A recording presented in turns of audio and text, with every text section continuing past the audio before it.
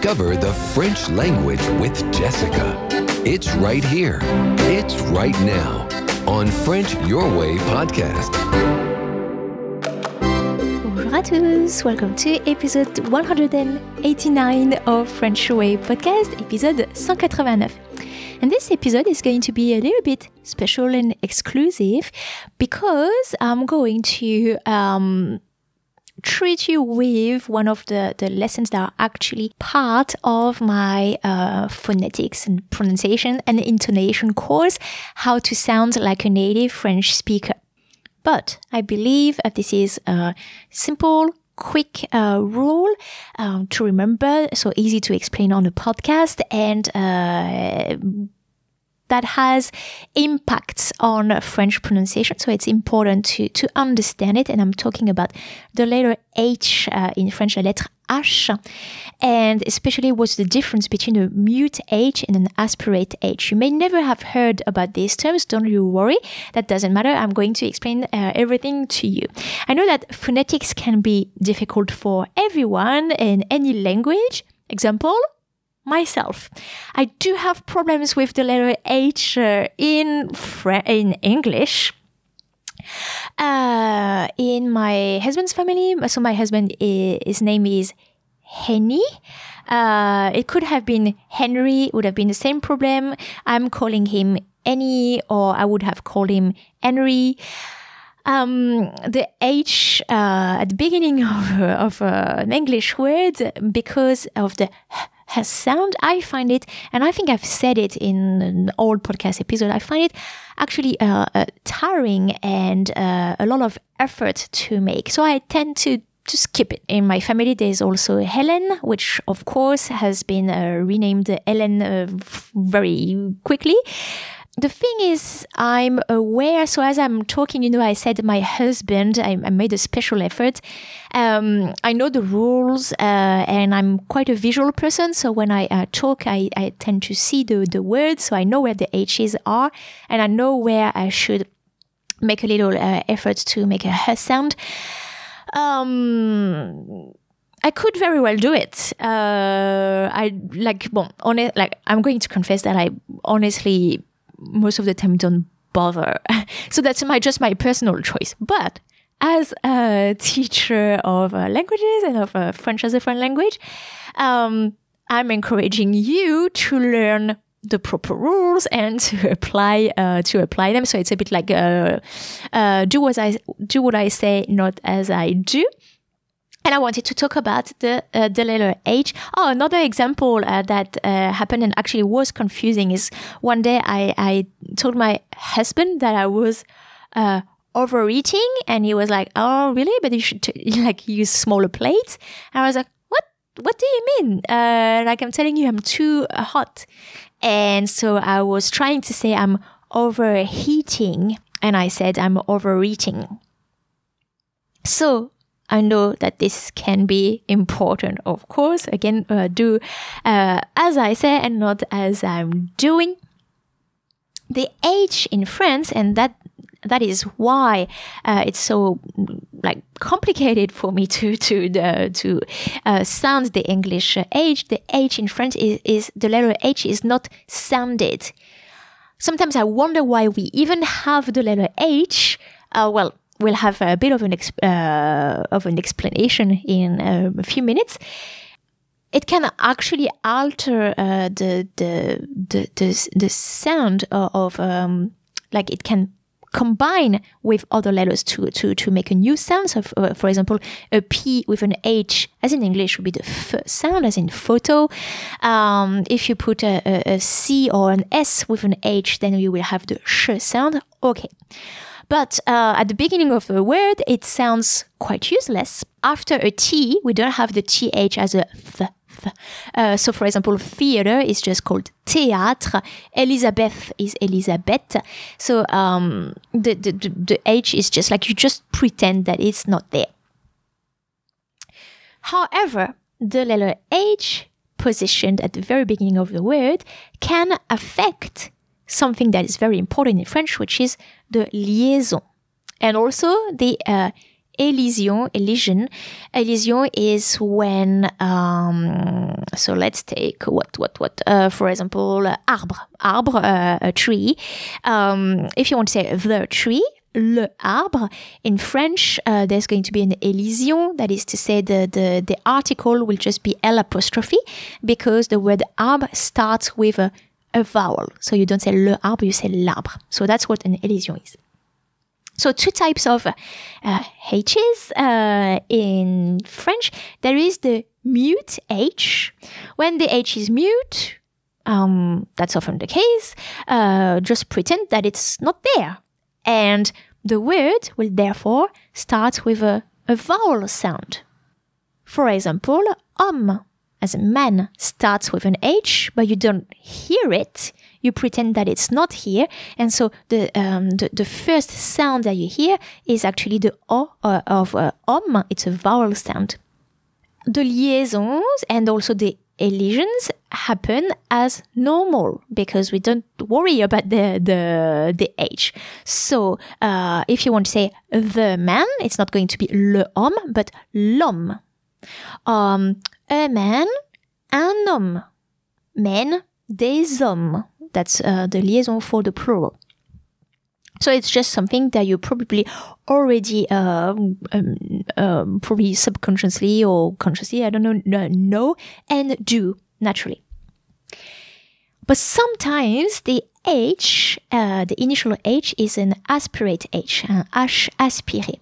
And that H acts like a wall, an invisible wall, because we still don't pronounce it, we don't sound it, it's not going to be any sound. But it will block, it will prevent any liaison or elision. For example, the word haricot, which is a bean, like green beans or kidney beans, starts with an H in French. And if you want to say the bean, you cannot say l'haricot, well, it's debated, but you have to say le haricot. There's no L apostrophe. And that H is also supposed to block the liaison.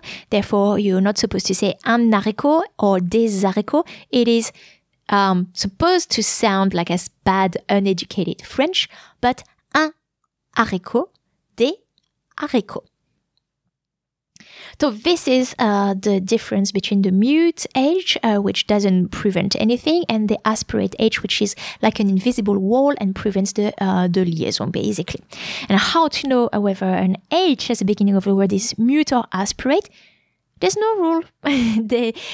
People learn by trial and error, especially children. When you say, j'aime pas les haricots, I don't like beans. J'aime pas les haricots.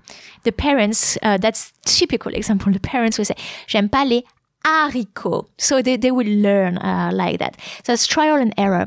Also habit or intuition. And sometimes it is a bit controversial whether the H is mute or aspirate. In my course, I also include a list of words, a link to a list of words starting with aspirate H. And in some dictionaries, there are actually a star sign next to the words to indicate that the H is aspirate, so that you need to pay attention to that letter. Voila, I hope that you enjoyed that little tip, that it helped you, it will help you in your French pronunciation. Before we wrap up, I just wanted to read you a testimonial, which is quite a long testimonial, but I think important and includes a personal story that I could really relate to. So I wanted to share it with you. It's a testimonial from that I received from Monica, who did my course, How to Sound Like a Native French Speaker. And I'm using it, I'm reading it with her permission. Monica said, I have just completed your e-pronunciation course. It was truly amazing with double exclamation mark. I just loved every minute of it. I can't begin to tell you how helpful it was. See, I've done it well. How helpful it was.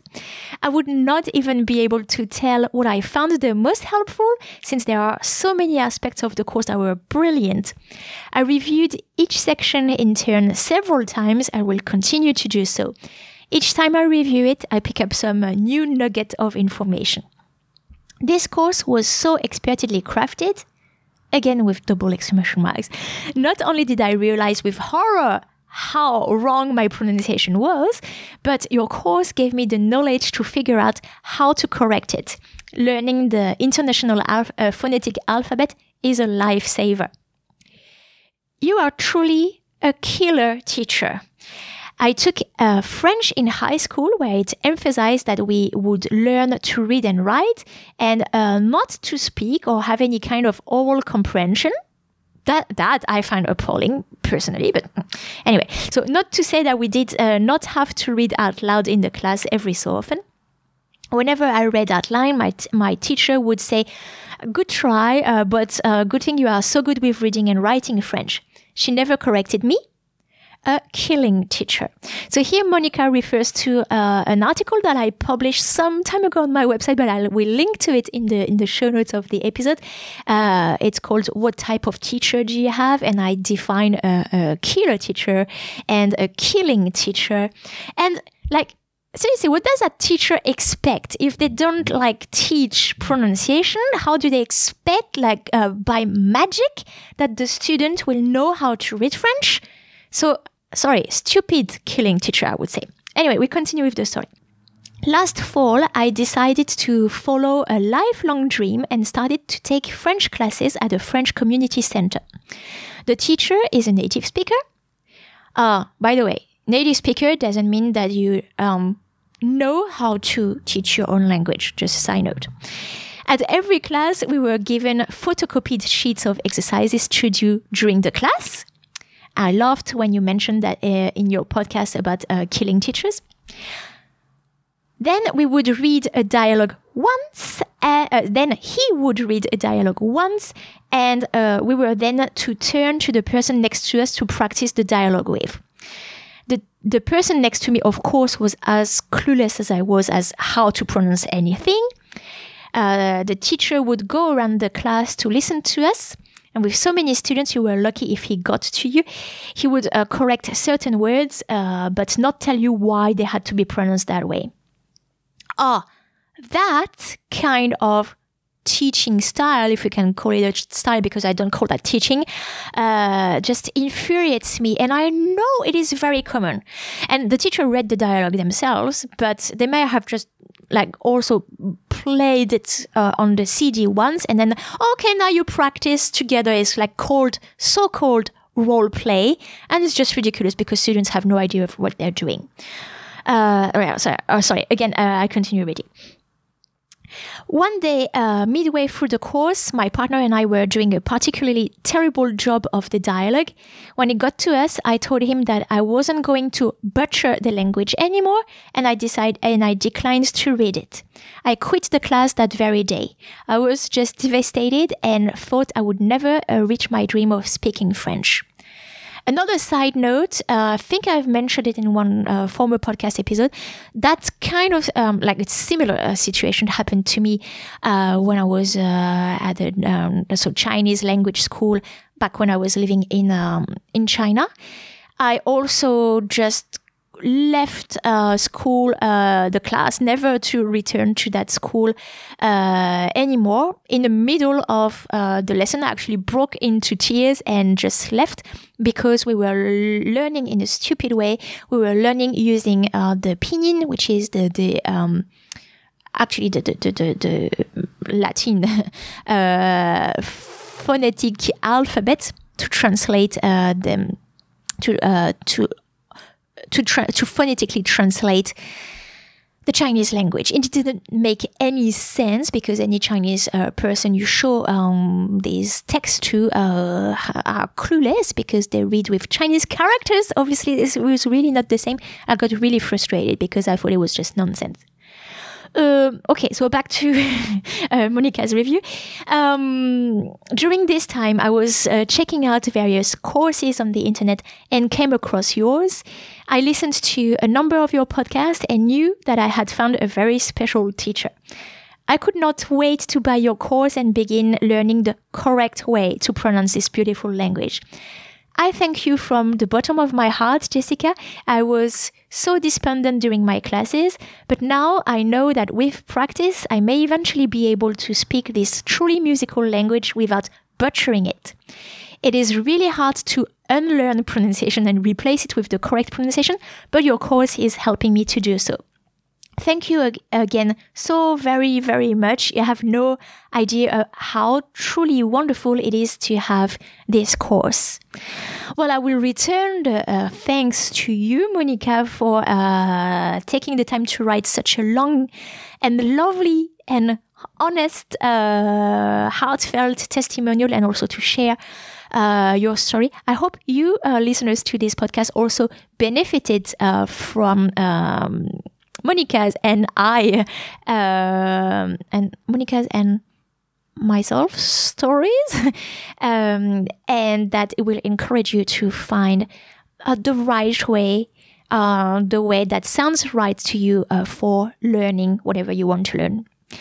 I'll include the links to my article about what type of teachers do you have, and also the link to my phonetic course, which you can also find on my website, frenchyourway.com.au, for you to check out. Thanks a lot. See you in the next episode of French Your Way podcast.